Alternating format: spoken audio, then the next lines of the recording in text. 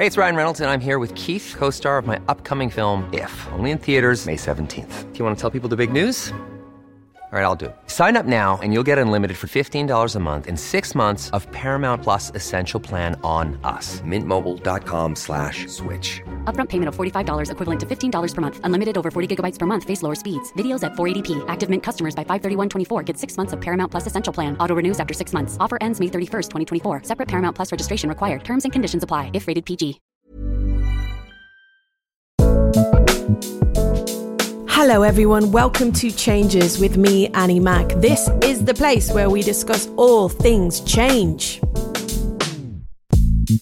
Hope you're doing okay. It's occurred to me this week that, what a time to be putting out a podcast about change. 2020 has just been overflowing, bursting at the seams with change. We have global pandemics, and of course we have the most recent couple of weeks, which have been 2 weeks filled with kind of pain and anger and the release of suppressed emotions and redressing our history and also making history. And last Sunday's events in Bristol with the toppling of the statue of Edward Colston seem to have started this surge in the whole of the UK, looking around them and looking at the landmarks that they walk past every day and looking at the symbolism of those landmarks and what they mean. The statue coming down has also kind of forced people in a way to redress their history and learn and understand about the slavery that existed in Great Britain and beyond. So it's been a really interesting time. Watching that statue coming down was such a powerful experience. It felt like watching history happen. And one of the people that was talking a lot around the statue coming down, and rightfully so, was a man called Marvin Rees. Marvin Rees is the mayor of Bristol. He is the first directly elected black mayor in the UK. He is Bristol born and bred, was brought up in Bristol in poverty and fought his way through racism and poverty to become a mayor today, and a hugely impressive man. I was delighted when he said he would speak to us today, and I thought he would be good to speak to because as we are posting our black squares and posting our kind of solidarity and an affinity towards the black people of this country and trying so hard to learn and educate ourselves and kind of support and elevate black voices all around us, the actual act of change, tangible change, is what I'm interested in now. What happens next? What happens to the black people in this country legislatively to help them have a better life and to help them have an equal life? What changes can we put in place? Tangible, palpable change that can rid this country of racial injustice once and for all. And to do that, you have to speak to someone who has got the power to activate change and can do that from the ground up. And Marvin Rees is the perfect guy to have this conversation with. I'm so excited for you to hear this. So we spoke on Thursday morning from our respective homes, and the conversation was so riveting. I really hope you agree. Enter the podcast. Marvin Rees.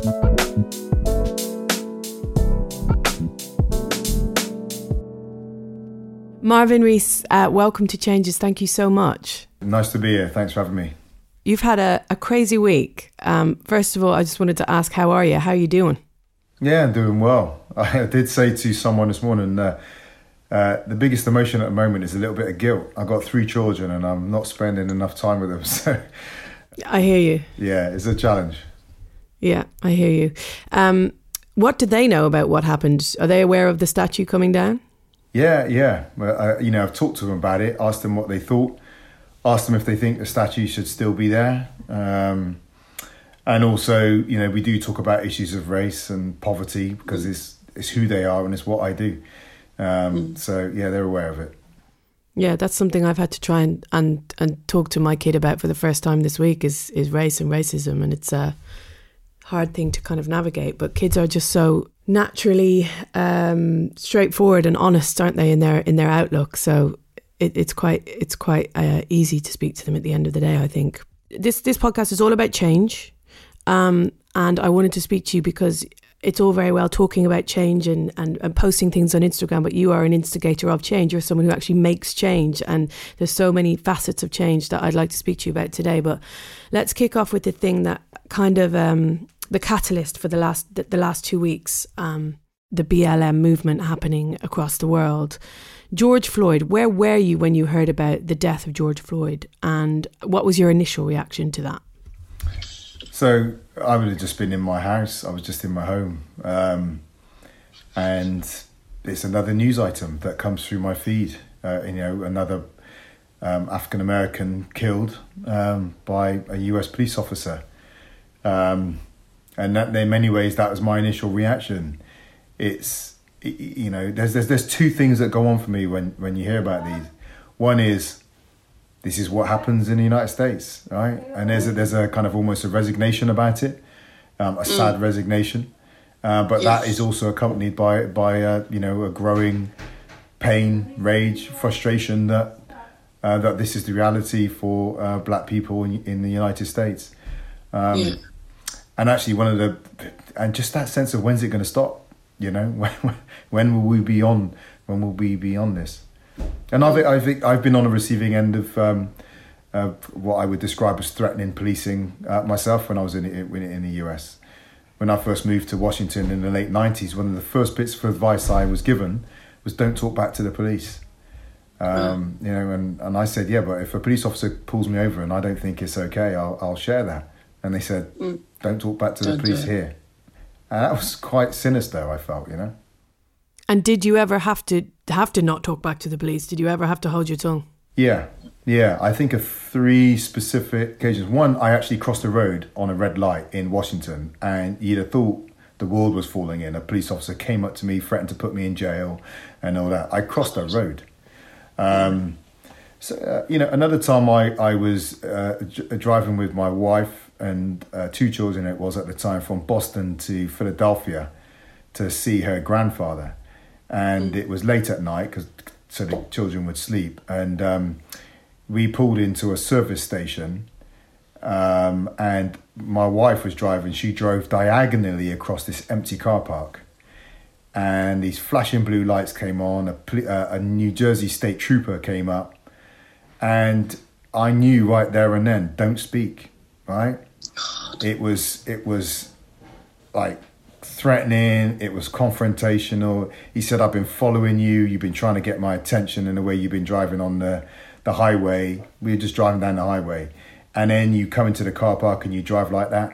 And there was no one there. But I knew, don't say anything, because it was dark, it was late. I wrote to the governor, I think it was Chris Christie, and I wrote to him afterwards and I said, this is no way to treat people, it's outrageous.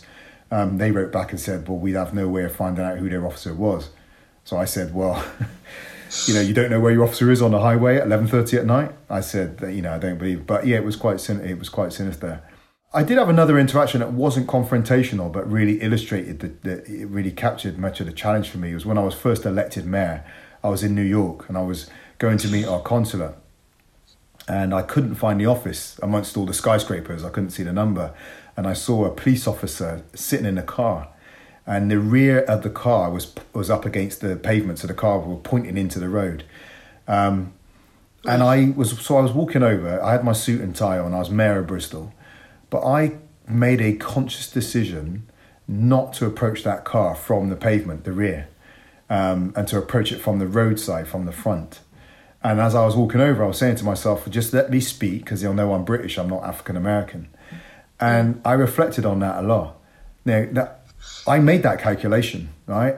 Subconsciously, I wasn't being any way. I just made a calculation. I shouldn't approach this officer from the rear of the car. And I said, my wife is actually a white American. And I said to her, is that what it means to be white? That you don't triangulate when you're going to talk to a police officer?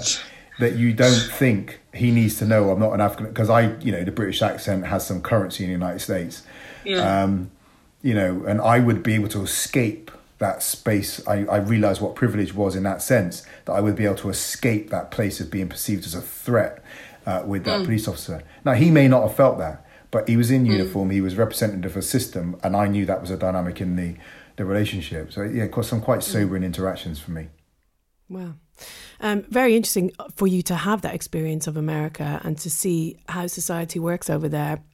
And a lot of the discourse around what's been happening over in America is a kind of very passionate argument that it's also happening here. And, you know, I've seen a lot of people disputing like, oh, well, they're armed. It can't be the same here. But of course, so many people have suffered at the hands of racism in the UK. You have said that there is a lingering racism in Bristol. And I wanted to just ask you about your thoughts on how racism exists in Bristol now. Like, where does it linger and how is it existing? Well, if I have used the word linger, but that is probably in line with my general tendency to understate in an effort to point. Do you find you have to do that a lot as mayor? I do need to, and I also need to understate as a black politician, because the dilemma of me in this moment is, if I talk about race, people think, well, black politicians only talk about race. They don't talk about building affordable homes, solving transport problems, meeting the climate emergency, and all those. So you get corralled. So it's one of those ironies of being a black politician, is that the expectation on you to tackle race and race inequality is higher, but the space you have to do it is narrower. Don't you find that massively frustrating? It's massively frustrating, because the consequences of you tackling race is that people then stick you in the buttonhole. All you do is race. You don't do trade. You don't do infrastructure development. You don't do housing delivery. You don't do and that's the dilemma we face. And then do you have this problem, and again, this is something that I've heard my black friends say, is the idea of having to kind of mitigate your emotions about race around white people, because then you don't want to come across as an angry black person, even though you are rightfully angry. Well, we need to get to, I'm going to talk about how I flip the question in a minute, but anger is a really interesting one as well, because when I first ran, I was very measured on stage, and I think I still somewhat am. Yeah. And I had some people say to me, well, we need to see more passion from you. We need to see more anger, because I'm just talking about policy. And I said, look, I don't think you really understand. To go on stage and be passionate and emotional, and, you know, I then begin to look unhinged to some people, and some people then say, oh, you're being an angry black man. I did an interview on Channel 4 News a few weeks ago. I watched it. Matt Fry. And did you see when I was with the two young climate activists, and he said to them, you're angry. He said, these two aren't angry, pointing at me, a politician. I said, hold on, Matt. You know, I made one argument, I kept one back. The argument I shared was, how does he know if I'm angry or not? Right? He can't see into my soul. The argument I didn't share on that item, that I thought about sharing, I thought I'll hold it back, was, as a black politician, you don't have the license to go around being angry, right? Black people in general, you might say black men, do not have the space to display their anger with the same freedom as white men. And white people, it's seen as a virtue when they're passionate and angry, whereas I'm just seen as angry, and I've had fellow... when I have pushed back on arguments, I have one of the political parties in particular constantly, saying I'm threatening, when they've put in stuff about me being physically threatening. So, I mean, it's all nonsense. And they're working with their own issues, that if I make a counter argument, somehow it's a threat and all this sort of stuff. But on the existence of racism, my point is often not to say, let me prove to you racism exists, but show me how our political, economic, education, housing systems are producing race equality. Show me the data that shows that people with different ethnicities and racial backgrounds are getting equal outcomes in each of these areas. If you can show me that, then you can make the case that racism has been overcome. If you can't, then we're left with one conclusion, that racism is still with us. The data shows that it's still with us. On every measure, people with black and brown skin are getting worse outcomes. That's not, and by the way, it's important for me to say, so are poor white people, right? And again, I have to say that because I wish I didn't have to say that every time, because I'm mixed race. I focus on poverty in general. But when I talk about race, what people also hear is, oh, you don't care about white people, and that's just not true. And that's a boil we really have to lance in our public discourse. That's one of the things that I've been kind of worried about in the last 2 weeks, is this huge kind of divide and the idea of, black and white. And obviously you would be remiss to, obviously there's a huge, as we know, difference in how these people are treated. But I want people to be thinking of everyone together as one human race, rather than this constant reinforcement of black and white. And it's that could be naive on my part, but it feels dangerous, the constant pulling people apart, but also necessary. So I'm kind of conflicted on what the right thing to do is there. The conflict you feel is insightful in many ways. I don't know where you've taken it, but I think that people have tried to get to this post-racial world. They talked about it around Obama, and it's not fair to put the burden on Obama to deliver a post-racial world. That was nonsense. But my argument has been, if you want to be post-racial, that's a long-term prize for being ferociously race literate in the short and medium term. You can't just say, well, let's just pretend we're all the same. Because we've got to where we've got to because race has been used as a means for distributing wealth and power. You can't then just chuck away that roadmap and say, let's just carry on like race isn't real anymore. If you're going to do the job of restoration and reconciliation, again, it's not just an arm around the shoulder. You have to look at redistribution of wealth and power. That means you have to understand the role of race in redistributing wealth and power because it's been used to distribute it previously. So you can't just discard that. And unfortunately, I've too often heard people in that mad dash for the world that makes them feel comfortable, in which we can all sit together around a campfire and sing Kumbaya. They've just said, let's just pretend we're all the same. I'll pretend. And there's a great line in, if you've ever seen a documentary, The Colour of Fear. He says, there's a guy called Hector in it, fantastic line. He says, when you say, can't we all just be Americans? What I often hear is, can you just not pretend to be white and make me feel comfortable? He can be white, you can be white, and we'll all just make me feel comfortable as a white person. And he says, rather than asking me to come over to you, why don't you come over to my world?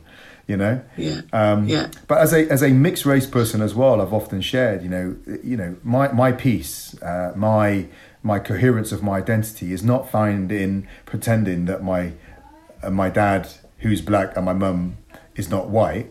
My peace is saying, actually, I'm Jamaican, I'm English, I'm Welsh, I'm Irish before that. I'm all of those things.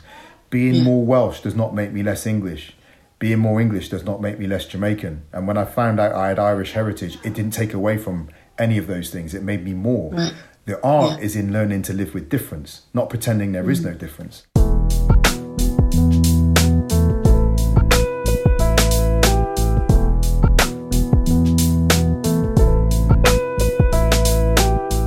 What was it like growing up in Bristol for you? It was tough. I didn't enjoy my childhood, and I describe my childhood as one being characterised by feelings of vulnerability, lostness, limbo. So if I give you the origins, my mum was a white woman, 1972, pregnant with a brown baby on the way, unmarried, and from a poor background, left home at 14. And as in my mum's story, I talk about, there is such a thing as white privilege, but my mum did not grow up as a white, did not live a life of privileged as a white woman. So before I was born, she come under pressure to have me aborted. And then when I was born, she was told if she was a good woman, she'd give me up for adoption.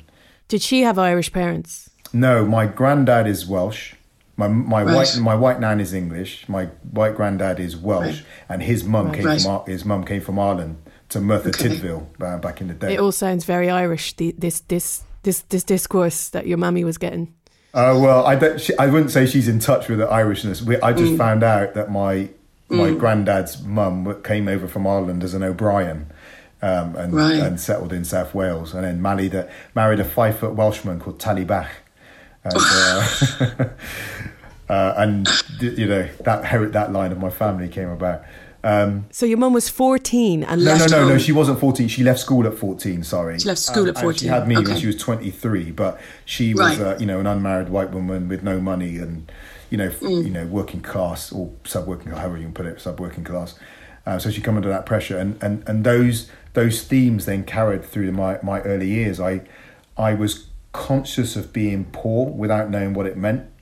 I was conscious of and I was conscious of my brown skin from a very early age. We lived in a refuge for a little while. My mum couldn't find anywhere to live, so we lived in St. Paul's, and my mum loved it around St. Paul's. Lots of Jamaicans, she had a fantastic community, and lots of people still know my mum. And so St. Paul's was fantastic in the 70s. We ended up in a refuge for a little while because we were having some tough times. We came back to Bristol. We moved to a housing estate on the edge of town, Lawrence Weston. It was all white housing estate. I was the brown kid. Kids calling me Blackie Sambo and all that. I was quite athletic, so I kind of got through. But my mum then had to learn to navigate taking care of her brown child and then my sister when she came as well in that context. Then we moved to the inner city. So I had all these feelings of vulnerability. But I had a seminal moment, as I often share, in the 80s. We had the St. Paul's rebellions and, with 81 and 85, 86. And I remember walking to school one day, it was by the time I got to a teen, it was usual. We thought about skinheads, we thought about National Front, we thought about where was safe to go, where was not safe to go. People would drive past us and shout out coon and other words, and this was normal life, right? This is the way we live. But then one of my school friends said, one of my black school friends said, Marv, in a war between black and white, whose side are you going to be on? And to me, that was a massive moment. I'm a teenager looking for identity, don't know, when I'm vulnerable, I'm poor, and I'm like, oh, these are the people I stand with, right? And there's a question over my position. So all these incidents have fed into my sense of identity, belonging. What is peace? How do we understand conflict? How do we do reconciliation? Over the years, and actually ultimately it fed into my politics. Yeah. So your father was Jamaican. Yeah. Did he have a part of your childhood? Were you kind of linked to your Jamaican past, or was your Jamaican identity easy to kind of forge? Yeah, directly and indirectly. So Jamaicans were fashionable in the 70s and 80s, right? It was a Bob Marley era. Jamaicans were seen as cool. So actually to be a Jamaican kid was a positive thing. And also it was safety, because we were perceived as being able to look after yourself physically. So that was a safety too. My dad was around. We didn't have the nuclear family, but he played a role somewhat. And I had my cousins, my uncles, and that wider culture, the Jamaican kids, and not just Jamaica. The other islands were around as well. But there was this nucleus of Jamaican kids that I grew up and around, and my mum, we had a lot of friends. My mum's friends, my best friend was Jamaicans, and my nan, interesting, my white nan. I think back on it, she passed away last year, but remarkable woman, and my granddad for that. So she just had an open home, and you think about older white people, who were born in 1920 odd. My nan fostered a Nigerian baby, in the 60s. And people would spit at her on the street as she pushed the trolley down, and that's before I was born. That's before my cousins were born. That my nan, I thought, wow, what a grandparents. That is the way they were. They weren't political activists. They may not even have been voted, but but that's what they were. That's what they were like, and they then supported me in that world. Wow, what would you say, Marvin, is the biggest change that you went through as a child, looking back? I think a real pivotal moment for me as a child, in and of myself, was growing to a realization and an assertion that I was a legitimate human being. Obviously, I'm born out of wedlock, so I'm illegitimate. I am poor, that gave me a sense of inferiority and not belonging. I'm mixed race, so I'm black, but I had that sense of living in limbo and not really having a place to call my home. And it was actually reading a Bible verse, if I can share it with you, that, I was about 17, and there's a passage in the Gospel of John chapter 1, and it says, when you're born of God, you're not born of human decision or husband's will, you're born of God. And I thought, I'm real, I exist, I'm legitimate. And if the racial shelves that are out there don't have a place for me, it's not me that's the problem, it's the racial shelves. If there's a category that says this is an illegitimate child, it's not me that's illegitimate. It's a problem with the way they define us. I am here. I am coherent. That realization didn't come with an overwhelming confidence, but it was the door. It was a small door that opened up into a different kind of existence for me. What age were you when that happened? 17. 17. Yeah. Wow. So totally pivotal. Kind of going into adulthood. Yeah. Yeah. Absolutely massive. And it's just stayed with me. I mean, it's not easy. It didn't mean that, when I was the day after, I suddenly was strong and solid. But I had entered into a new phase of life, maybe an upward journey, one that started to build me rather than one that was slowly pulling me apart. talking about your childhood and the abuse you received, what do you think has changed for black and brown children growing up in Bristol today? How has it evolved, if it has evolved, in terms of the equality for people? So the social acceptability of overt racism is clearly not what it was. Stuff still happens. My friend of mine runs a charity in Bristol called SARI, Stand Against Racism and Inequality. They deal with race hate crimes and the overt things. So they still get cases, and they ebb and flow. Brexit, they flowed, so we still know these things, but the acceptability of it is not there. It would, whereas when I was a young person, it was usual. Today, it would be unusual to have someone just drive past you in a car and shout out "coon" or "go back to Africa" or whatever people used to shout.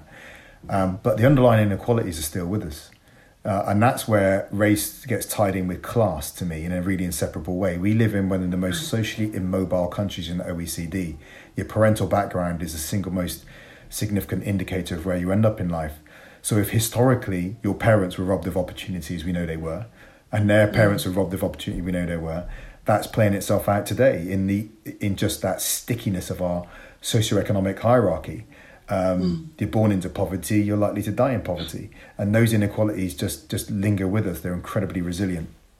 Let's talk about Edward Colston. I'm sure you had your fair share of talking about. I was reading an interview with you pre the statue coming down, pre George Floyd, and it was kind of a subject that you didn't want to touch on because it was so sensitive and just such a sensitive issue. What is your relationship to that statue, and how did you feel about it personally and professionally before it was pulled down? The statue is an affront to me. It's an insult to me and people like me, and not just people with black or brown skin, but people who don't like the statue of a slaver being given a place of honour in the middle of the city. I made a documentary about it back in 2007 that included the statue called Unfinished Business. And I did a piece to camera from the base of the statue, and I read out the plaque that called him a wise and virtuous son of the city.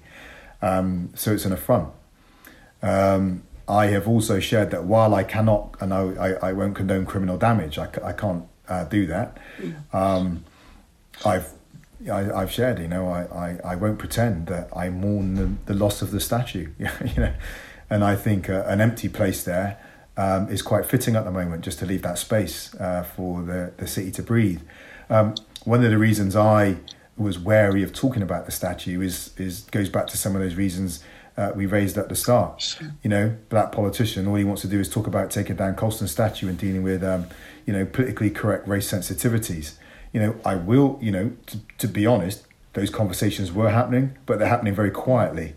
I'm not on the front page of the Post championing the removal of the statue or championing the name change of the Colston Hall. But the conversations are happening. We just have to manage ourselves very carefully politicians need to manage themselves carefully anyway, but black politicians, just like black professional footballers, as Raheem Sterling is evidence of, also have to manage themselves and what they talk about it and when they talk about it. The bar's higher for us. Why didn't the statue come down earlier? Well, there's previous administrations that would need to account for that. One of the I suppose little quips I've made recently is I'm the first directly elected black mayor in Europe. I turn up and suddenly the statue's my fault, right? It's like, how do we get to that, right? Imagine if that was the first thing that you'd done when you got elected. Well, that's the other point. Just from everything you've just told us about, I was elected in the middle of austerity. So again, previous administrations, it's a contested issue. All these arguments that you're hearing from Oxford University right now about Cecil Rhodes statue, don't rub out history. All these arguments are flowing around. So you would have had to extend incredible amounts of political capital to enter into debate over the statue. Yeah. And that political capital would then take time and resource away from delivering affordable homes that are central to tackling race inequality, tackling education inequalities, tackling period poverty as we have with City, tackling food poverty.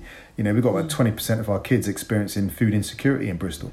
That is a pathway to tackling race inequality that we probably would have been pulled away from if we'd have put all of our resources into the statue. As I said, conversations go on about the naming of the Colston Hall and the statue. But what we're not doing is saying, right, on our list of top 10 activities to deliver a fairer, more inclusive, sustainable city, removing the statue was not on that list.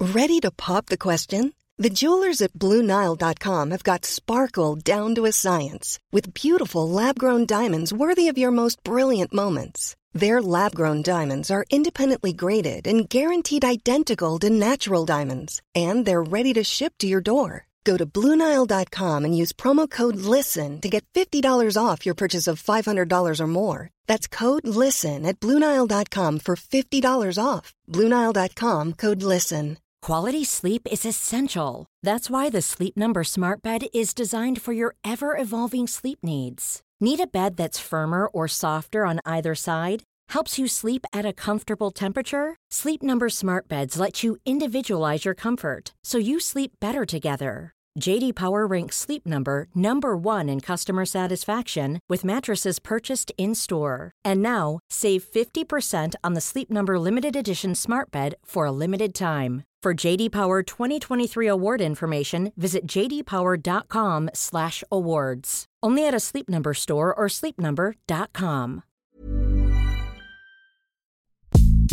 You are listening to Changes with me, Annie Mac, in conversation with Marvin Rees. Just wanted to mention that if you are on a quest to try and educate yourself and learn as much as possible about Black people and what it is like to be Black and living in the UK today, then 2 episodes of this Changes podcast that would be really helpful for that are the episode with Candice Brathwaite and the episode with Jamar Jonas. Go check those.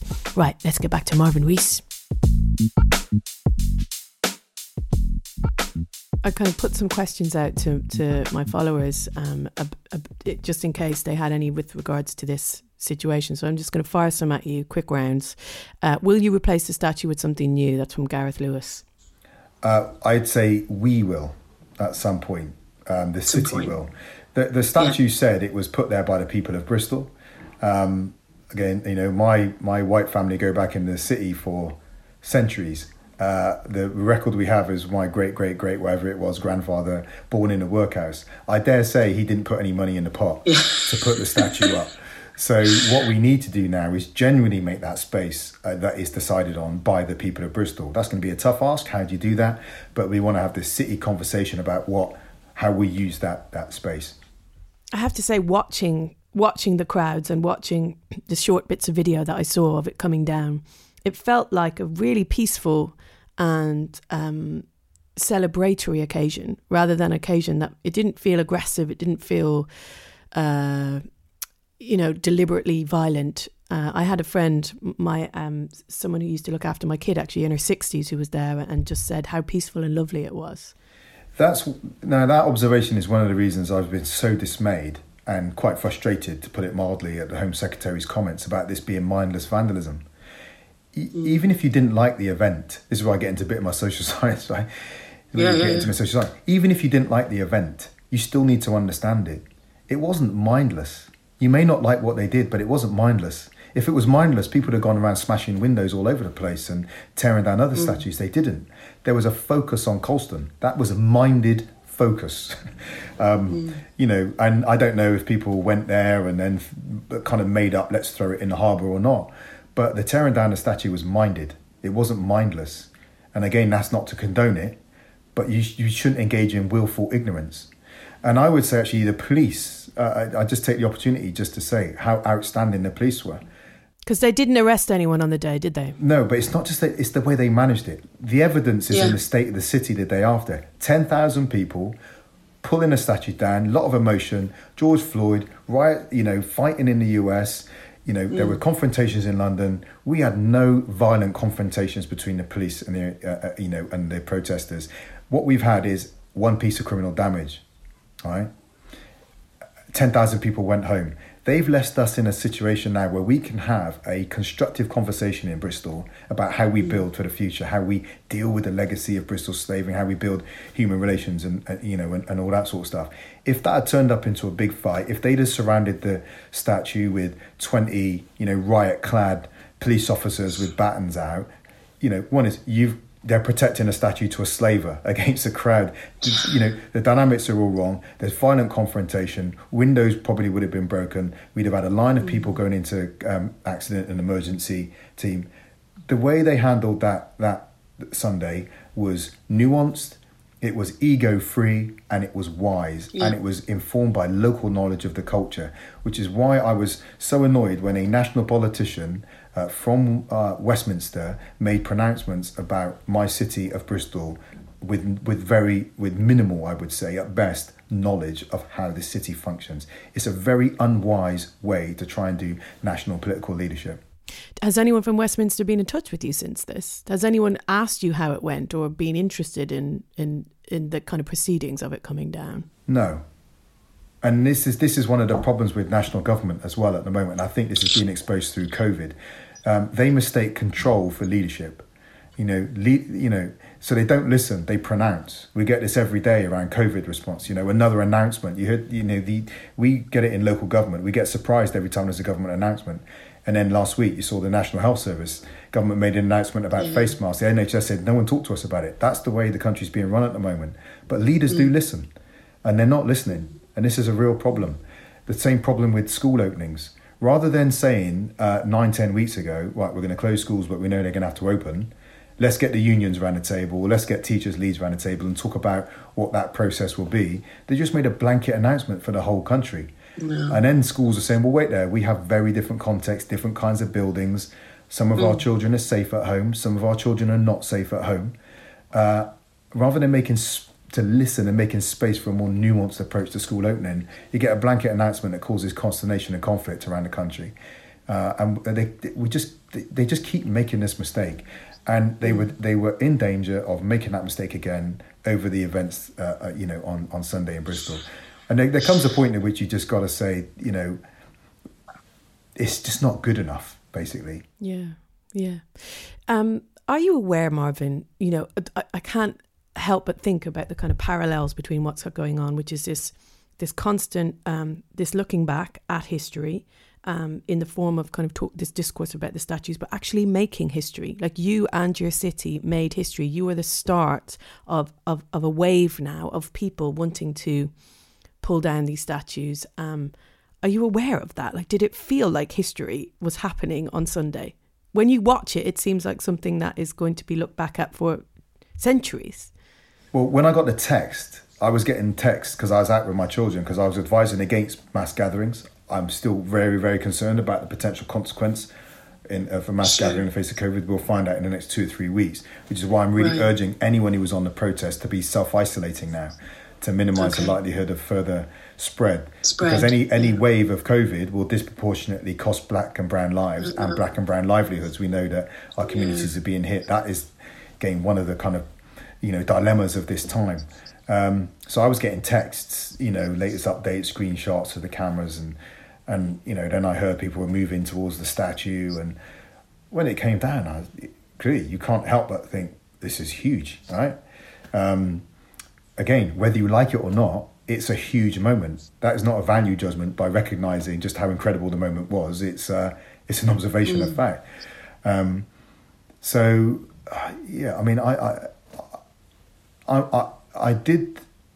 I really became aware, I think, the next day when I had, about 30 interviews lined up, including CNN, Australian News.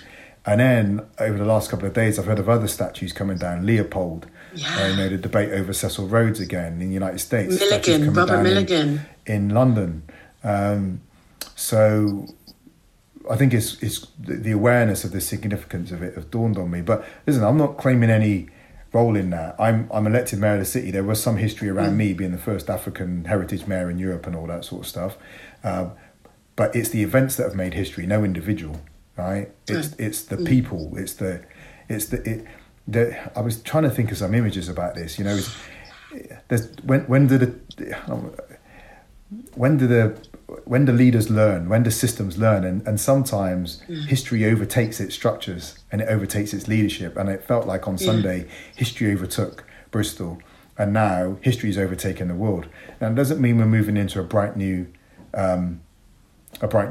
It ain't going to come instantaneous. These are symbolic acts that need to turn into real policy. Otherwise, they'll become frustrating because people say, well, we've had these symbols before. And but certainly you get a sense of people, culture, the time. What's that line? I think someone said, there's nothing more powerful than an idea whose time has come. You know, it's like that.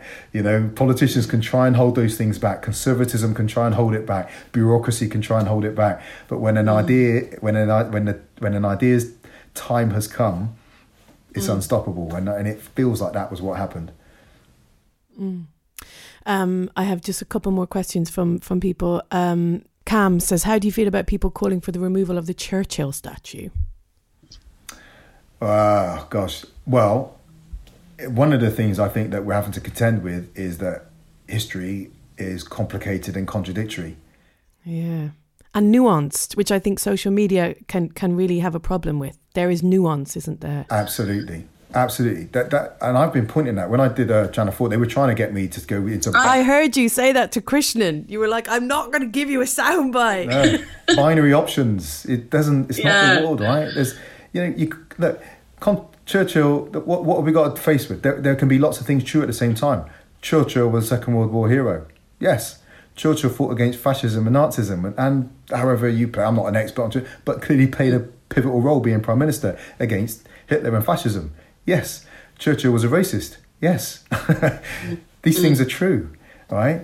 Now, our job is, as a population, to say, okay, well, rather than just trying to emphasise one and hide the other, why don't we recognise all of them and then decide how we relate to the extent to which we celebrate or give places of honour or even record them as public figures. So this is from MAEO. We are all so proud of what happened. Can Marvin promise not to charge the people who took it down? Well, it's a big question. Yeah, I have to tread very lightly in this space at the moment. Yeah. And I'm talking with people in the city about what comes next. I cannot condone criminal damage. I can't.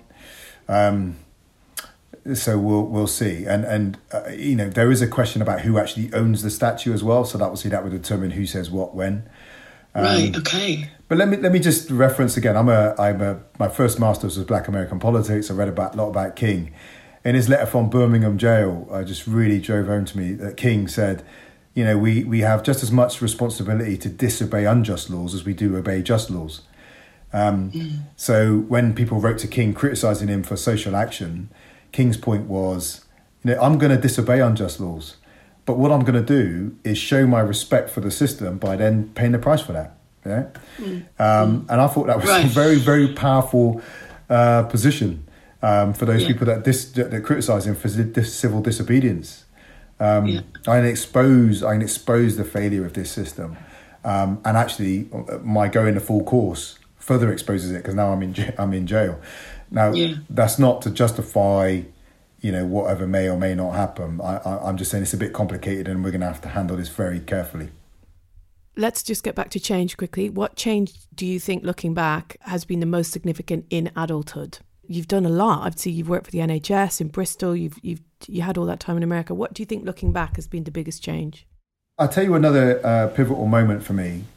A number of years ago, in 2010, I ended up winning a place at Yale University on the World Fellows Programme. And there's a couple of things around that. I didn't know where my life was going. I'd had political ambitions. I'd failed to become a parliamentary candidate. I was really confused and I had no direction. And I ended up working for the NHS, and the Director of Public Health said, I think Yale University would like you on this program I know about. And I looked at the program, I saw these incredible people on there, activists, started up political parties. I thought, they'll never look at me. I'm a public health manager, band 7 in the NHS. What am I? I thought I had off. And I thought, you know what? Just put your name forward and just say who you are, right? and not try to be like anyone else. Just say who you are. Make your offer. And I put my name forward. They offered me a place at Yale University. Wow. And that was one thing. That one is you just offer yourself. You can't be anything else. Just offer yourself and be your truth. Sometimes people say yes. Sometimes they'll say no. They just got to live with that, right? And I was next door to Alexei Navalny, the Russian blogger. He was my next door neighbor, and Lumumba Diaping, and I had these phenomenal people from around the world on the program with me. The other thing though was once I was at Yale, I thought they'd made a mistake, and I thought they believed they'd made a mistake in recruiting me there. So I was very self-conscious. Why did you think that? I wasn't Alexei Navalny. Alexei Navalny's on the news exposing frauds in Russia, and there's me. What do you do, Marv? Well, I run a public health, mental health program in Bristol. Where's Bristol? Oh, Alexei Navalny's one of the Time magazine's 100 most influential, people on the planet and all that sort of stuff, Yeah. The other thing, though, I talked to one of the chaplains at Yale. We were just chatting, and I said, I really feel that, I really feel they made a mistake in getting me here. I don't think I should be here. And she said, welcome to Yale. Half the people walking around this university think they shouldn't be here. It's called imposter syndrome. And then this amazing professor, David Berg, who's a Jewish American, he told a story about when he went to Yale. He's older. He went there in the 60s. He ended up roommates with Howard Dean, or best friends with Howard Dean, who ran for the presidency, was going for the Democratic nomination for the presidency. And he said that when he got his offer at place at Yale, he was just happy to go. He's a low-income Jewish American guy, got into Yale. He said that he remembers a story of Howard Dean. When Howard Dean got his place at Yale, he phoned up the university and started to make a deal about what room he was going to get and have conditions. And he said, that's the difference, Marv. Some of us are just happy to get here. Others know they should be there. And I've seen that, I've seen that. And I think what's happened is, over time, I've just got comfortable with that. One of my favourite kind of movie clips is from Good Will Hunting. Okay. And it's the Harvard bar scene. And in that, a posh, snobby Harvard student says to Will and Ben Affleck, who are in the movie, kind of condescends to them, that says you shouldn't be in a Harvard bar, you're just kind of scummy Irish-American Bostonians, Yeah. And they have this exchange. It's really worth looking up, Harvard bar scene. And Matt Damon's character says to this graduate, he says, the thing is, your parents dropped $150,000 on an education you could have got for $1.50 in late charges at the public library. Now, I said to a friend of mine, if I'd have known then what I know now, right? Now I'm the mayor. You've heard my background. When I sit at the table with those other mayors, I could really feel inferior. Some of them very wealthy, their background are powerful. I'm sitting with you. So pound for pound, skill for skill, hour for an hour, I've come further than you. And I say that to young people today. When you get to these places that you shouldn't be from your background, don't feel inferior because you're there. If you go to university and kids are being snobby to you, they shouldn't be at the same university as you. They should be at Oxbridge, You're at the same university with them. You've come further. You've done better. You've overcome more. And that's a kind of a realization I've had in my life that I try to share with other people today. Are you politically ambitious? Like where would you like to see yourself post being mayor of Bristol? I'd like to get a pension, to be honest. My pension's in pieces and I'm really worried about it. What, you don't get a pension as mayor? No. A few years ago, I think it was Eric Pickles, took pensions away from local councillors. So it's not a pensionable pursuit. Well, this is the point I make when people say we shouldn't pay politicians and all that sort of stuff. I say be careful, because what you'll end up with just rich people becoming politicians, because it's only rich people can afford to do it. So it sounds great, but what you end up doing is leading to elitist politics again. You've got to pay them. You've got to pay them well, so that poor people know that if they become politicians, they can release their families from poverty too. Right? Look, I don't know what I'm going to do next. My ambition is to do one more term. If I can do one more term, if I get re-elected, and then I think you need to move on, because rather than being a source of change, you probably become a source of conservatism, defending all your ideas and stopping new stuff happening, and everything needs to reinvent itself, doesn't it? So let the city reinvent itself post me. I'm really interested in storytelling, and by that I mean journalism and documentaries. So I'd like to get back into radio and TV.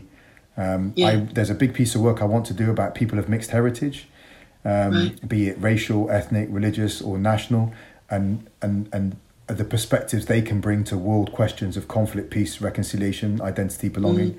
What does the Middle East conflict look like to someone whose parents are Palestinian Jewish, for example, or some Irish peace to Irish Catholic, Irish Protestant heritage person. So I want to explore that and reach out, so we don't know, but certainly my commitment to making the world fairer is there, whether it's done through politics or journalism or whatever. Talking about change moving forward for Bristol and for those kids, as you were talking about, who are trying to move up and trying to aspire to places beyond poverty. Let's talk about the kind of tangible change that you are making or that you want to make in Bristol moving forward. So let's start with the curriculum. What is happening with diversifying the curriculum? Lots of people asking about that. Is it happening anytime soon, in your knowledge? So there's a couple of main things happening. Since when I came in with my Deputy Mayor, Asher Craig, who's the first Rasta cabinet member in Europe, as I understand. No way. Wow. Well worth getting Asher on. She's phenomenal. So we set up a commission on race equality in the city. We've got a women's commission in the city, obviously looking at issues of for women, city gender pay gap and representation, leadership. And actually it's with that commission, 50% of my political cabinet is women. And that's just about recruiting talent. That's not, with these things, often people say we're not choosing on merit. What we've done is we've said we will not see merit through the lens of seeing men as natural leaders. And when you take that, the best leaders we've got on a number of issues are women, and they're in leadership positions in the city now. But on the curriculum, there's two drives happening. One is we are proactively trying to recruit Black and Asian teachers into the city. I think it's less than 2% of our teachers in Bristol are from Black and minority ethnic backgrounds, and yet 34% of our school population is Black minority ethnic background. So we need to diversify. Now that in and of itself, whatever the topic, will bring a diversity of view and approach and culture intelligence to the classroom. But there is a piece of work, a specific piece of work going on around the Bristol curriculum. It's called the Bristol curriculum, that actually begins to look at diversity and equip our children and young people to fully understand the city. The other thing I'll just share, what I have announced off the back of the statue being pulled down, is this group of historians and academics to do the public history of Bristol. And my hope is that the city will, and young people and older people, will tap into that to have a fuller understanding of who we are and how we got to become who we are in light of our history. Not guilt, not emotion, just good history. Yeah. You mentioned the kind of the gender equality thing and pay gaps. I wonder, institutionally, trying to make change, what you think about race pay gap data and the idea of revealing that. Like, what's the answer for institutions moving forwards? Well, we commissioned that piece of work at the same time. When I first came in, one of the first things I asked for was a piece of work to look at the gender pay gap in the city and a piece of work to look at the race pay gap in the city. There was more evidence of the gender pay gap because the records are better about recording gender. So, there's a pay gap. It was in the local authorities across business, and we reckon, it's not going to surprise anyone. It's just about putting the numbers down on paper. Again, without passion, without emotion, without guilt, here are the numbers, right? I'm not trying to guilt you into paying equal. I'm just telling you. Now, your decision is, do you sit with those numbers, or do you begin to say, we need to change those numbers, right? Right. So we did that.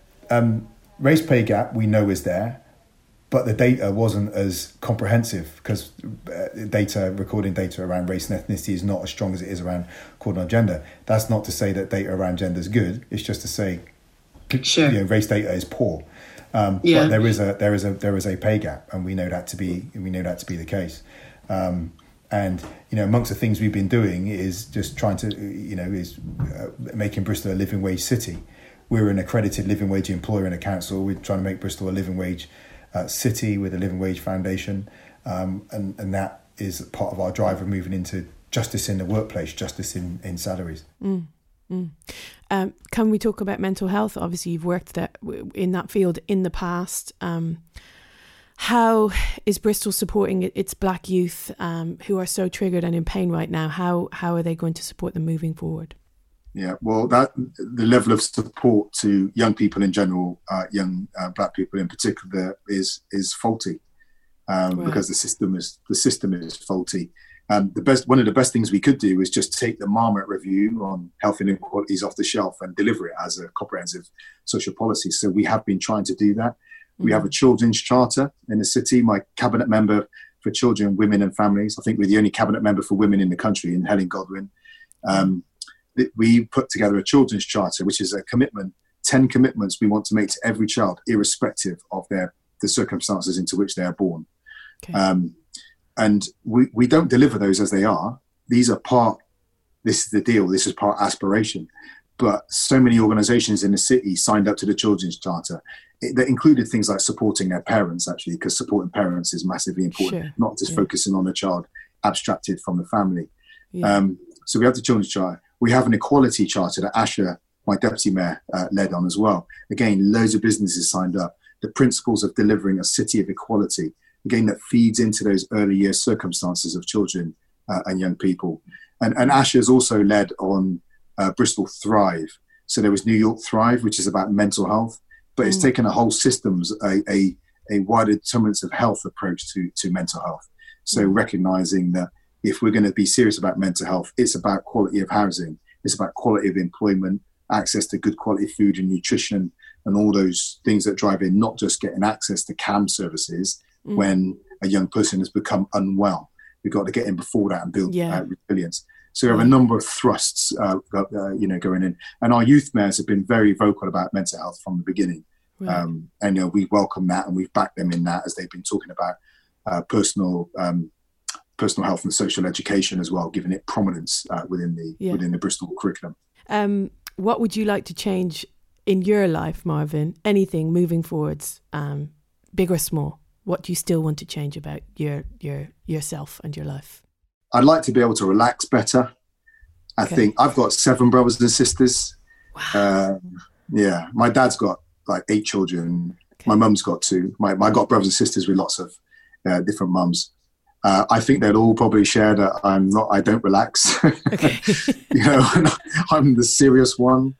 My sister Dion lives in Zurich. My brother Leon over in they're the lively ones, the dynamic ones. I got a young brother, Carl-Leon, Shamira, Natasha, Heidi. I got brother Martin. I'm the eldest. Okay. That we know of. Right. And I'm very serious. Yeah. So maybe have a bit more time to relax. A bit more fun, maybe. Yeah. But I carry on the coattails of my brothers and sisters on that front. I let them do the fun stuff. Yeah. Marvin, thank you so much for your time this morning. It's been such a pleasure to speak to you, honestly. Thank you. No, spend time. Thanks for the time. I wish you all the best of luck, and I wish you another term in Bristol. It feels like that's a very nice relationship at the moment, you and Bristol. They love you. Well, someday.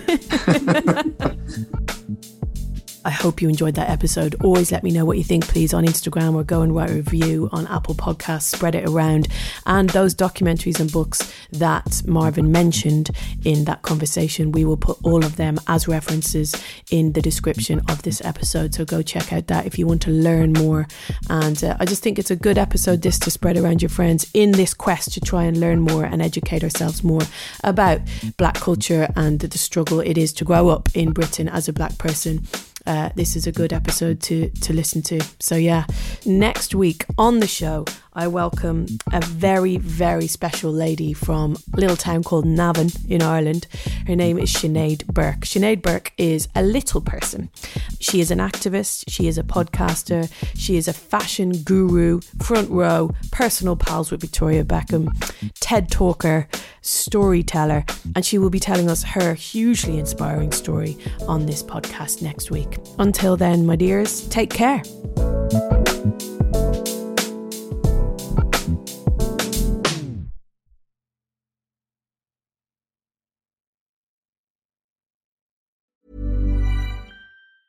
Mom deserves the best, and there's no better place to shop for Mother's Day than Whole Foods Market. They're your destination for unbeatable savings, from premium gifts to show-stopping flowers and irresistible desserts. Start by saving 33% with Prime on all body care and candles. Then get a 15-stem bunch of tulips for just $9.99 each with Prime. Round out Mom's menu with festive rosé, irresistible berry chantilly cake, and more special treats. Come celebrate Mother's Day at Whole Foods Market.